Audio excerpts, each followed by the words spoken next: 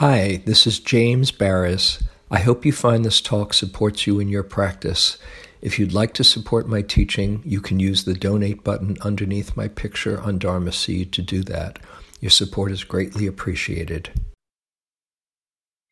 And let's get started with our evening. The title of the talk that I put out to the newsletter, I send out a newsletter every week. Eve or I do with the talk topic and other announcements is Am I Enough? Imposter or perfect expression of life? That's what was coming through. So Eve, if you haven't met before, Eve Decker is a co-teacher here at Insight Berkeley, and she offers a song. When she's not giving the talk, she offers a song on the talk topic. So Eve, take it away. Thank you, James. So if it's possible to love something in nature, like a tree or a frog, or even children and babies, human children and babies, it's possible to love something as it is without demanding some externally created, mind-created sense of perfection, then it's possible to offer that same unconditional acceptance to ourselves, because we are a part of nature just as much as a tree or a frog or a baby is. We're part of the fabric of the universe.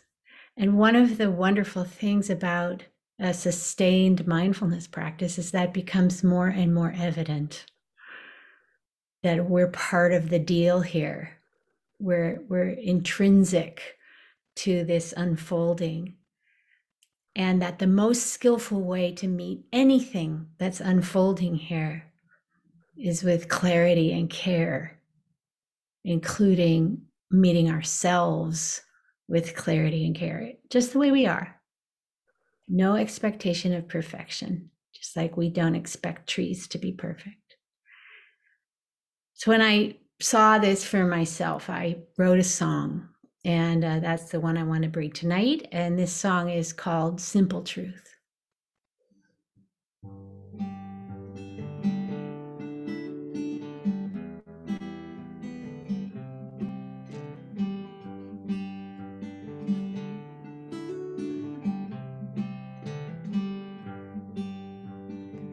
The way I see it, there are two choices. I can wait for all these voices to tell me I have made it, or I can love myself the way I am. The way I see it, there are two choices. Try to do it their way, or find my own rejoicing music and play. I've been given a responsibility to love myself like I would love a child, chaotic, wild, and turning, building bridges, bridges burning, just as I am, to love me.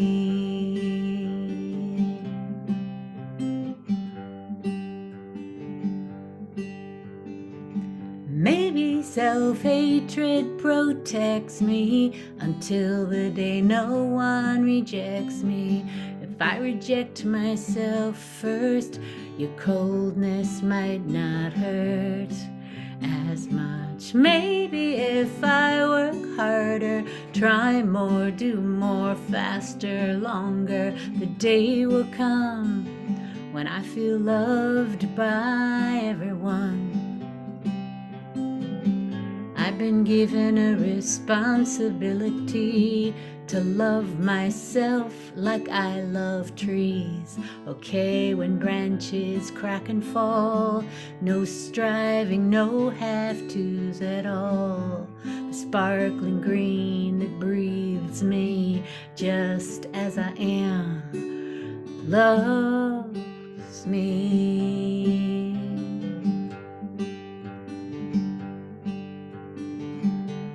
No, I do not have it all together.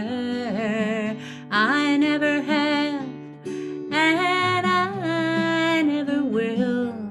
And I know that you don't have it all together either, 'cause nothing here was made that way. We're all falling, we're all flying, we're all playing, we're all dying.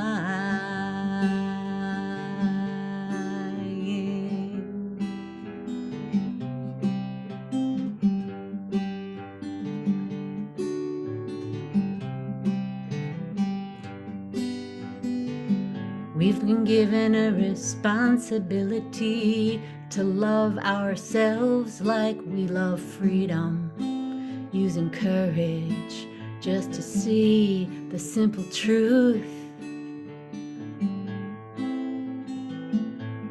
of you and me. Love looks like humble gratitude, like endless forgiveness. Just as we are, just as we are, just as we are, just as we are, just as we are, just as we are. The way I see it, there are two choices. We can wait for all these voices to tell us we have made it, or we can love ourselves as we are. Thank you. And I want to share that if you like that song, you can listen to it in its entirety and read the lyrics at my website, evedecker.com. And there's other Dharma songs there for you too. Thanks, Eve. Yeah, and Eve has a number of great Dharma albums. I love that song. Thank you.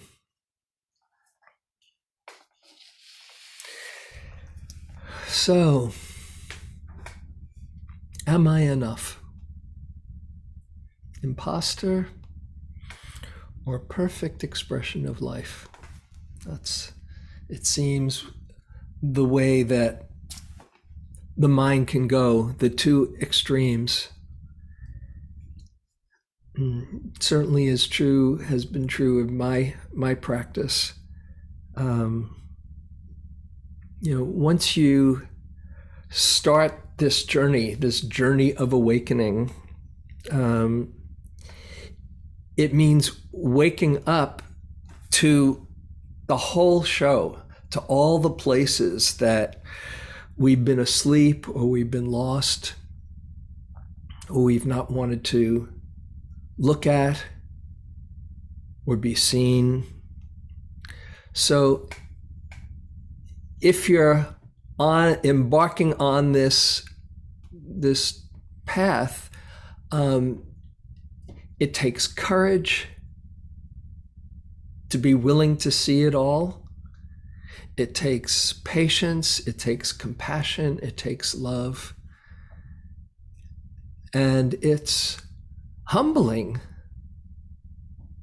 because there you are looking directly at everything inside.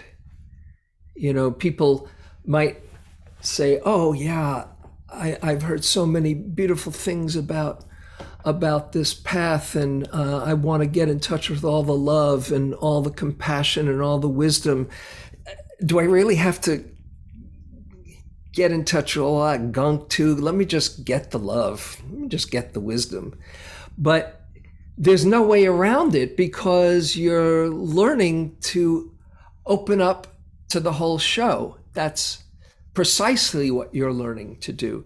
But it's, as I said, it's humbling and it's difficult, and sometimes it's really painful to see everything in there. There's a line by Trungpa Rinpoche, this Tibetan master who maybe some of you are familiar with. He was a kind of eccentric and wild teacher, and he started Naropa, which is where I first got in touch with the teachings many years ago. This is 1974, and although he was kind of a strange, intense guy, he was also brilliant, and he had all of I still remember one-liners, teachings from him 45 years later. And one of his lines that has stayed with me is, the spiritual journey is fraught with dangers and perils and humiliation. So one should think carefully before one starts on that journey. But once started, it's best to finish.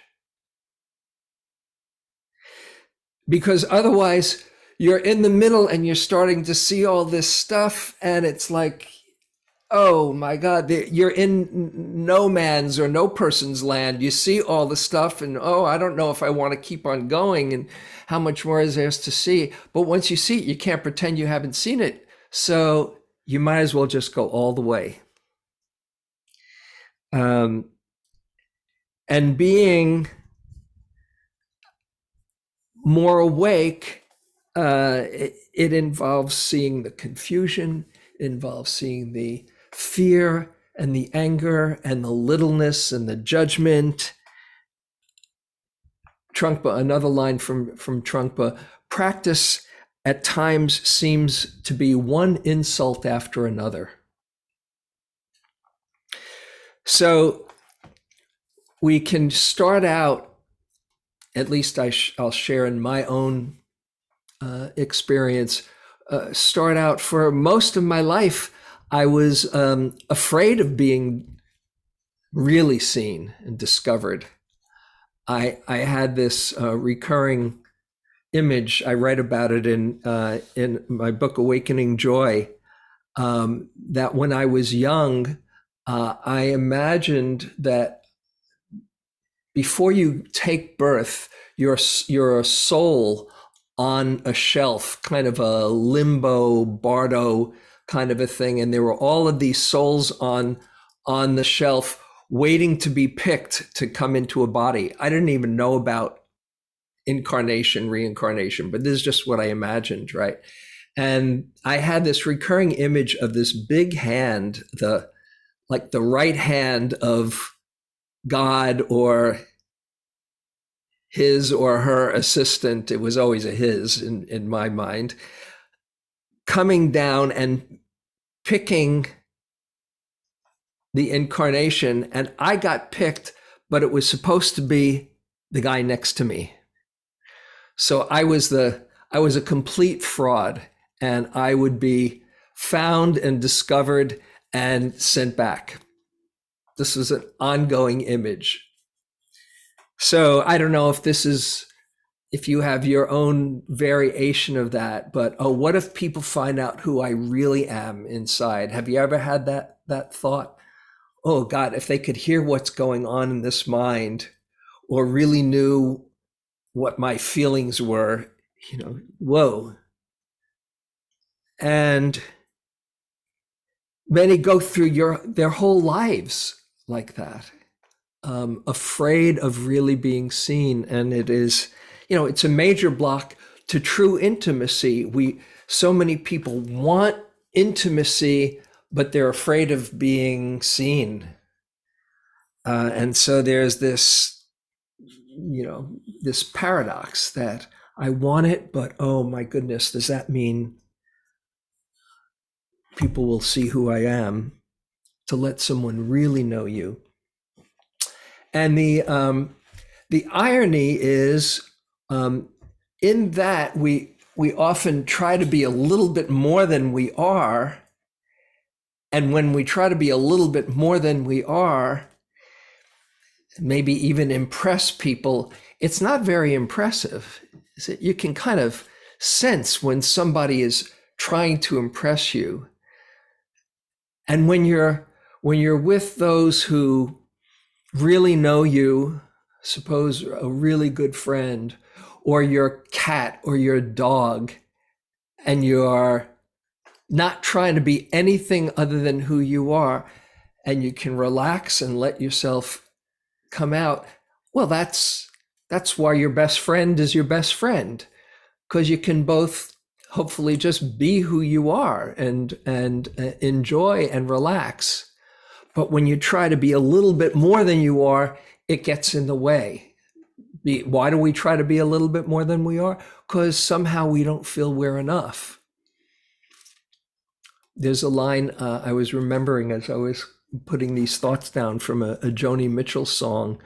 And she says, the times you impress me most are the times when you don't even try.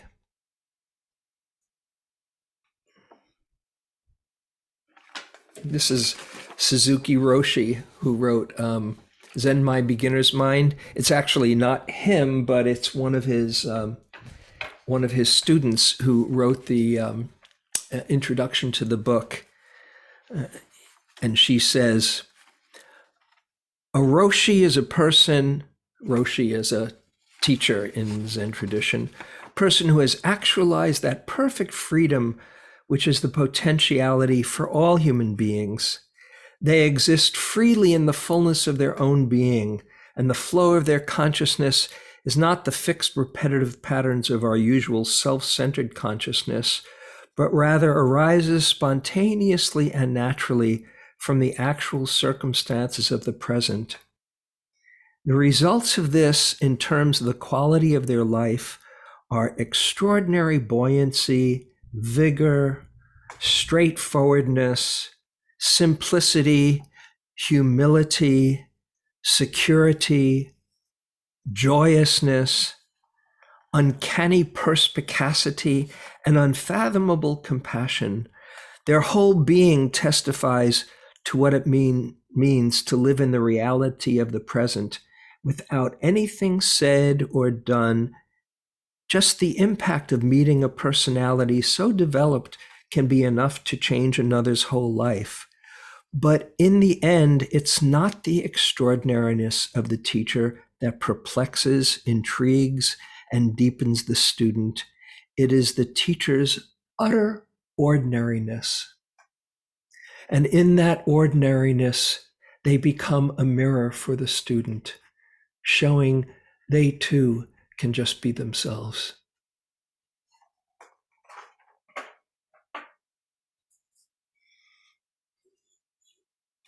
So how does this happen that you somehow make the leap from afraid of being seen or somehow covering up in some way to opening up and letting the world see you? I hope you can see that the practice, the meditation practice, means seeing clearly the truth of things. And the more you practice and are committed to seeing what's true, you will inevitably be looking at and seeing the places that you would like to avoid. But that is precisely the way to freedom. There's a line I love from Robert Bly, It was in this essay from a book, Meeting the Shadow. I was just mentioning this to a friend the other day. Is this collection of essays called Meeting the Shadow, The Hidden Power in the Dark Side of Human Nature. It was a great book that actually Jack Kornfield gave it to me many years ago, because I didn't want to look at my anger. I didn't want to look at my smallness, but mostly anger was the thing that scared me most, because I was a spiritual guy, and anger, oh no, I couldn't come to terms with that. So he said, you might find this interesting. And it was all about, again, the title, Meeting Your Shadow, the hidden power in the dark side of human nature. And by dark side, it means all those places, the shadow places that if we stuff down our vitality. And when we're willing to open up to it and see, oh yes, this is all part of being human, we can transform all of those painful places, and they become the very thing, what Trungpa used to call it, manure for Bodhi, manure for enlightenment. All the yuck and shit inside, that's really fertilizer for your awakening. So getting back to this line by Robert Bly that was in that book, that I love, that I've shared many, many times. He says, every part of our personality that we do not learn to accept will become hostile to us. Every part of our personality that we do not learn to accept and love will become hostile to us. Yeah, it's actually love as I see it. Every part of our personality that we do not learn to love will become hostile to us. If you're afraid to see your anger, you just become angry when you see it, or become sad at your sadness. It becomes the demon, the very thing that you put a lot of energy and investment into avoiding. It's got you. Then there's this dance. Oh, I gotta work hard to keep this anger down, or keep this loneliness down, or this fear, or this sadness. It takes a lot of energy to keep all of that down. And the beautiful thing is that when we start to see, oh yes, this is here too. Not only is it here, but it's part of being human. There's the great leap. Not, oh, look at my anger, look at my fear, but rather, oh, this is just part of being human. As the Buddha said in a teaching I love, he says, in this fathom-long body, the whole of life is revealed. The suffering, the cause of suffering, the end of suffering, and the path leading to the end of suffering.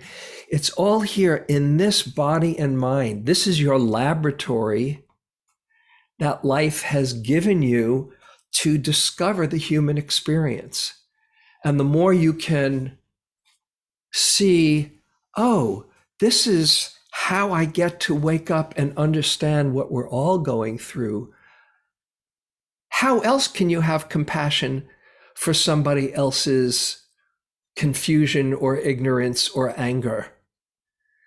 If you're sitting over here saying, oh gosh, how awful, gosh, they're such an angry person, and you're afraid to look at your own anger, then there's that separation. But if you see, oh yes, I know what rage is like. I know what fear is like.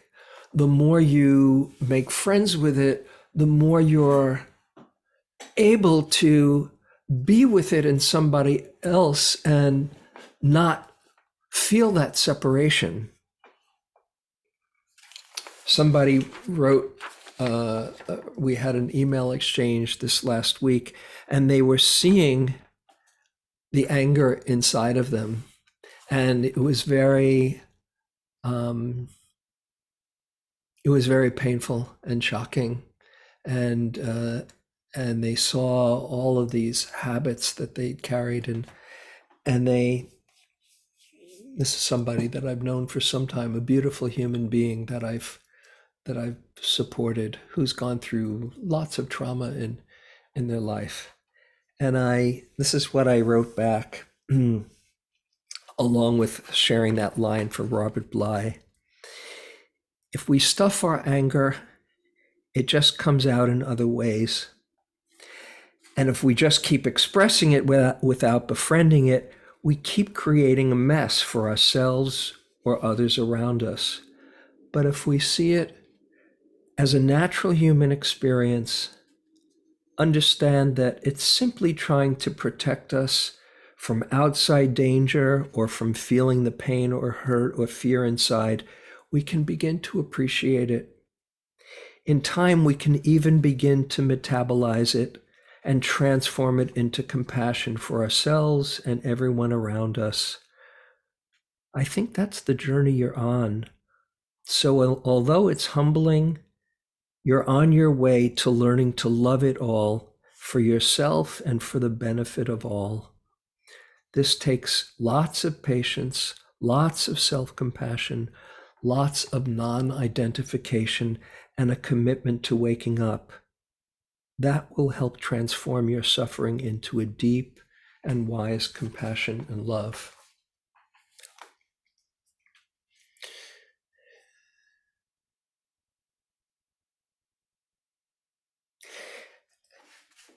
And this is true not only of people who are still processing a lot of their pain, but even people who've been on the path for a long time, who have real depth of wisdom, but can still get caught. It's just a moment away getting caught in your ideas or your beliefs.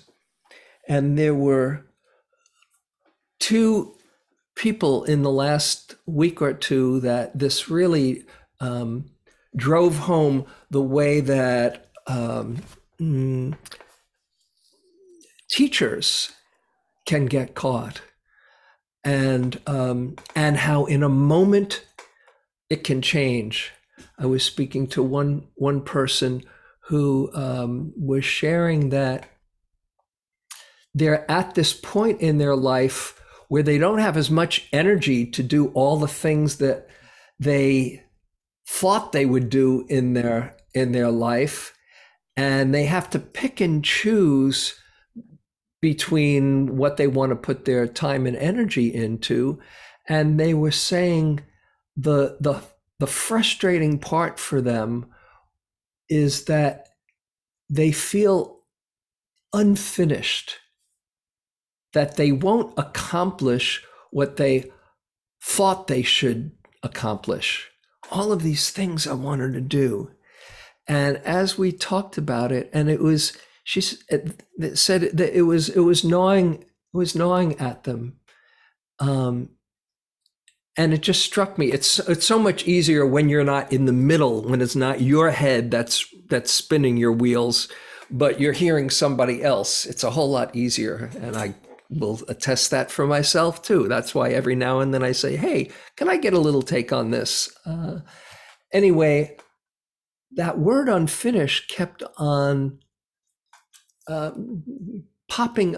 It popped up like 2 or 3 times, and it was so striking. I said, hey, what if you just let go of that word unfinished, and you see that they had a good life and they're enjoying their very fortunate life?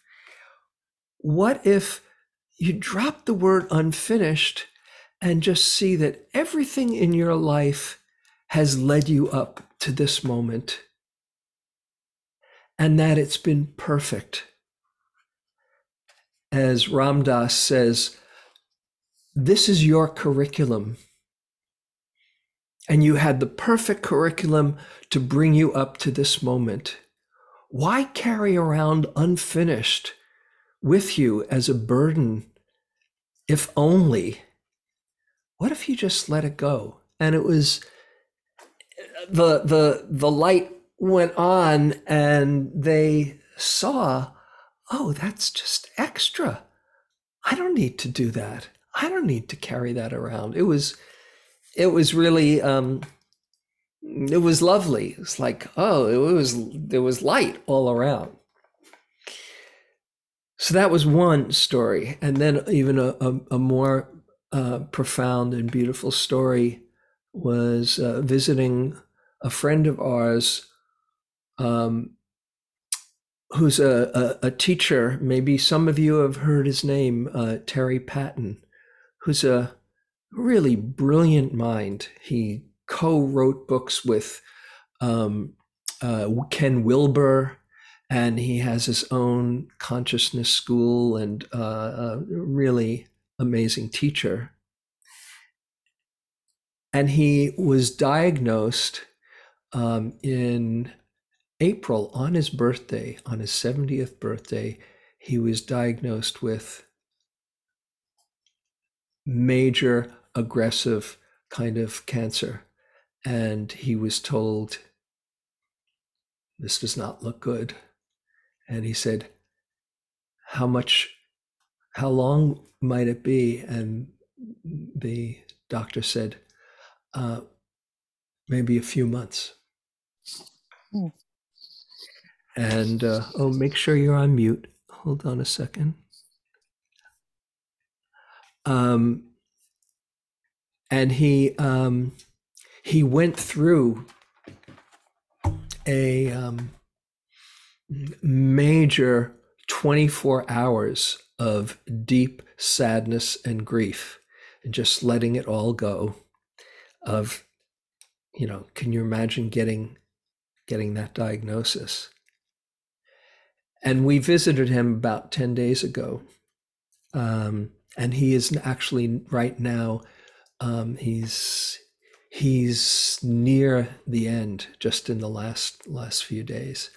But then he said to Jane and me, we were visiting him, and he said, but you know what happened? The next day, he said, the real sadness was, it was very much like my other friend. He said, the real sadness was, I felt like I failed in doing all I could to save the planet, because he's written books, consciousness books, and he's been very committed to climate action and change. We share that in common. And he said, I didn't do all I could. And he carried that for quite some time. He'd been carrying it, just, will I get to do everything I meant to? And after 24 hours of coming to terms with, this could be the end, he said the next day he realized he didn't have to carry that around. He's been doing a lot of practice for a long time. He said he realized he didn't have to carry that belief. He said, I've done what I was meant to do. I've done what I could, and I don't have to feel like I've failed. And he said, as he was saying this, we were getting a transmission. He said, I felt like a great burden was lifted. I felt lighter than I have in a long time. Because he'd been carrying around the weight of the world, and he wrote a brilliant book, A New Republic of the Heart, about the change of consciousness that's needed. And he said, I just felt like this whole weight lifted. It's not my job to save the world. It's my job to do what I can. And he said, I know it sounds strange, but I've never been happier. And when we were with him, there was a real transmission. And even we saw a little clip and some pictures a couple of days ago where he asked his friend, a couple of friends that were there, he said he could barely stand up, but he said, let's dance. And there's a couple of pictures of him doing some movement. Let's dance. It was so beautiful. In just a moment, that thought of failing turned into, I've led the perfect life for me, my curriculum. As the Buddha says, we are what we think. With our thoughts, we make the world. And as long as we're having thoughts of me, I, me, mine, I'm not good enough, all those thoughts of not being good enough are about me and I. And to be willing to see everything in there and to not identify with it, you don't have to get rid of anything. Just hold it in a different way where it's just life flowing through you, your body following its own laws. That's what the Buddha said. He said, do you control this body? Can you say, stop hurting when it hurts? Do you control this mind and say, stop having annoying thoughts? No, you can't. You can, though, see them for what they are, just a natural unfolding, just life moving through you. And when you don't identify with it, there's a sense of ease and freedom. So to really, as Eve sang so beautifully in that song, to love myself just as I am. Wow. And I'll say that that has been for me from that imposter who couldn't look in the mirror for most of my younger days, really, right through my teens to my early 20s until I started growing long hair and I was in the 60s and it was like, oh, other people, I could flash a peace sign and not feel so alone. Okay. But I cringed looking in the mirror for most of my early days. I'm here to say that it's really possible to say, you're okay. And as soon as you start seeing that, there's a whole different way that you relate to all your foibles, all your confusion. Oh, just confused Buddha, that's all. Oh, just scared Buddha, that's all. But it doesn't have to define who you are. There's a line from Suzuki Roshi. This is the paradox of accepting yourself just as you are and knowing that you're on a journey of awakening, that there's still more to do. Suzuki Roshi says, each of you is perfect just the way you are. And you could use a little improvement too. There's the dance. Yeah, I don't want to be complacent and say, okay, this is who I am, and I'll just kind of rest on my laurels. No, you're perfect just the way you are, and there's more unfolding and purification that can happen as you see through the patterns that you've cultivated and practiced and gotten lost in. But every time you see it, that is a step towards your freedom, as Pema Chodron says, a line that I often quote. She says, take delight in the awareness that can see the dukkha, that can see the suffering. Take delight in the awareness that can see it.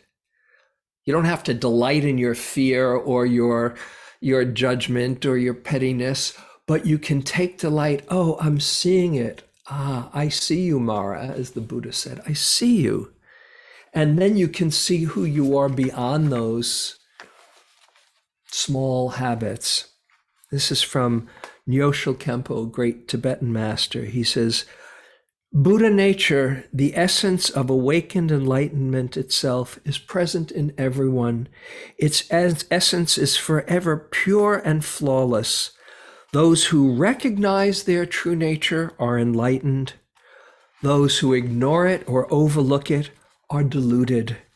There's no way to enlightenment other than by recognizing this Buddha nature and authentically identifying it within one's own stream of being. So we're on this path, this journey of seeing beyond our imposter phenomenon or syndrome or smallness to see who you really are. You are a perfect expression of life. How could it be any other way? And when you see that more and more, it's a humbling process because you're seeing what you've been carrying around and you're seeing both sides. So I want to read this passage. This was the 50th anniversary of Be Here Now. There was just a beautiful celebration that I tuned into online. Be Here Now, the book that changed my life and many people's. Here's Be Here Now. You probably are familiar with it. And this is what he says about this process. He says, what is happening to you is nothing less than death and rebirth.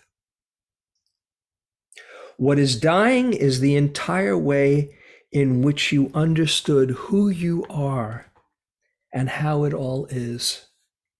What is being reborn is the child of the Spirit for whom all things are new.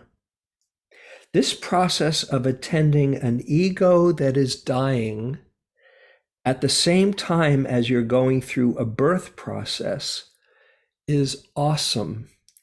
Be gentle and honor that which is dying as well as that which is being born.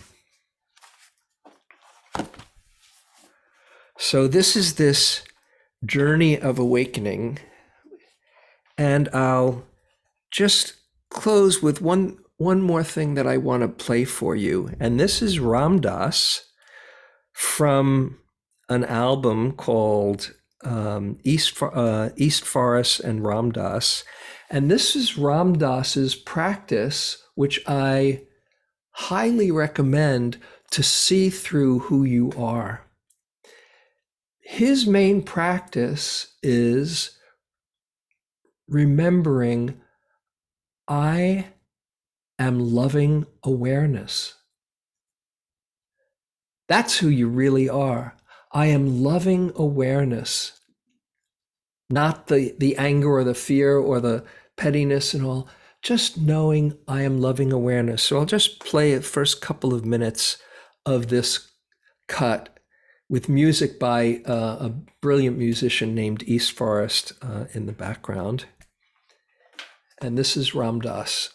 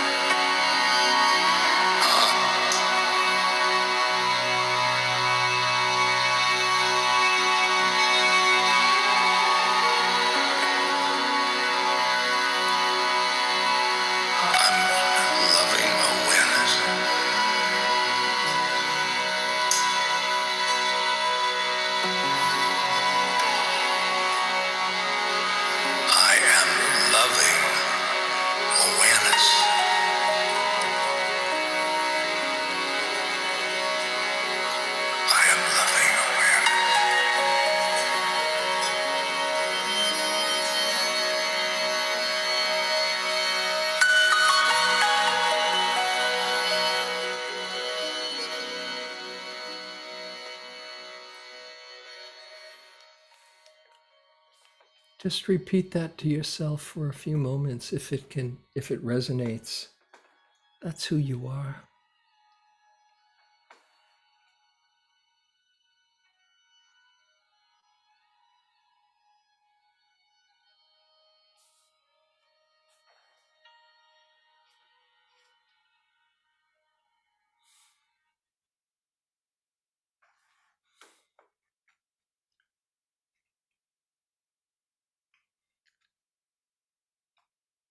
Just consciousness taking form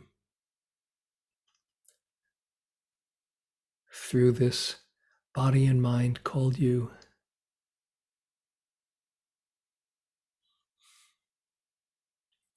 A perfect expression of life that's never been here before.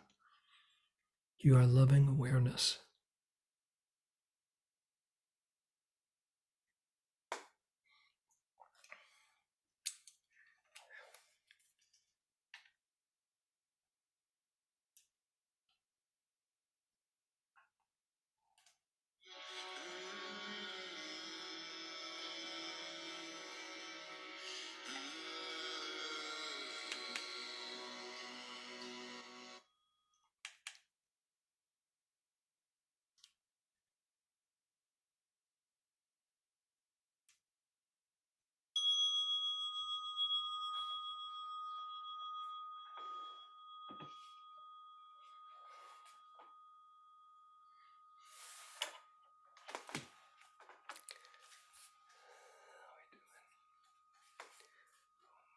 Well,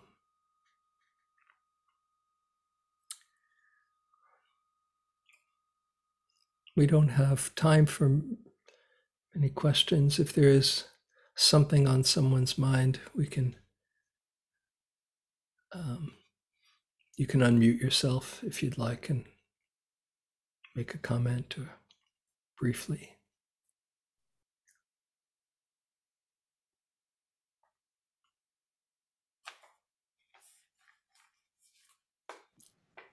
So Tom is raising his hand. Who is it? Tom. Tom. Okay, I didn't see you. Hi, Tom. Hi, I really love this whole thing. Unfortunately, I got there late to it, but I don't know if you actually went over Tara Brock's statement of the same thing about the anxiety on perfection. It's hard to hear you, Tom. I just heard Tara Brock and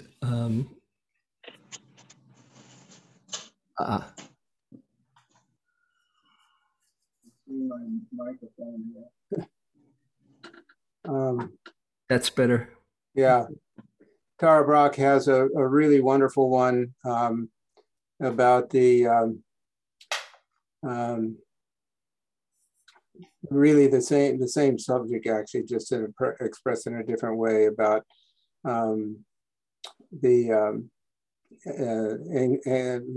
without anxiety of a non-perfection. That's the third Zen patriarch. To live in the highest realization is to be without anxiety about non-perfection. One of my favorite lines of all. Yeah. Same here, really. Great. Yeah. Thank you. Any other comment? It's just, well, sorry I took so much time, but that was what was coming out. And Eve, why don't you share a dedication?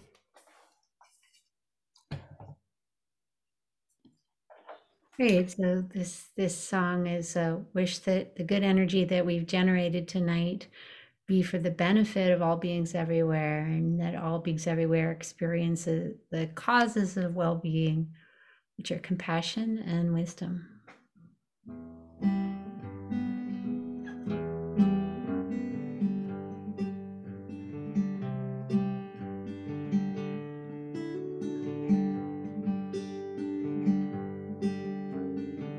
May every living being, our minds as one and radiant with light.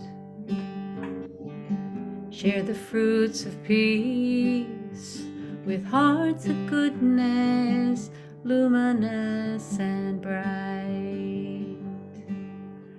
If people hear and see how hands and hearts can find in giving unity, may our minds awake to great compassion, wisdom, and to joy. May kindness find reward. May all who sorrow leave our grief and pain. May this boundless light meet the darkness of our sacred night. Because our hearts are one, this world of pain turns into paradise. May all become compassionate and wise. May all become compassionate and wise. Thank you, Eve. May our coming here together help us awaken to our true nature and share it with everyone in our lives and ripple out and to be of benefit to all on this planet.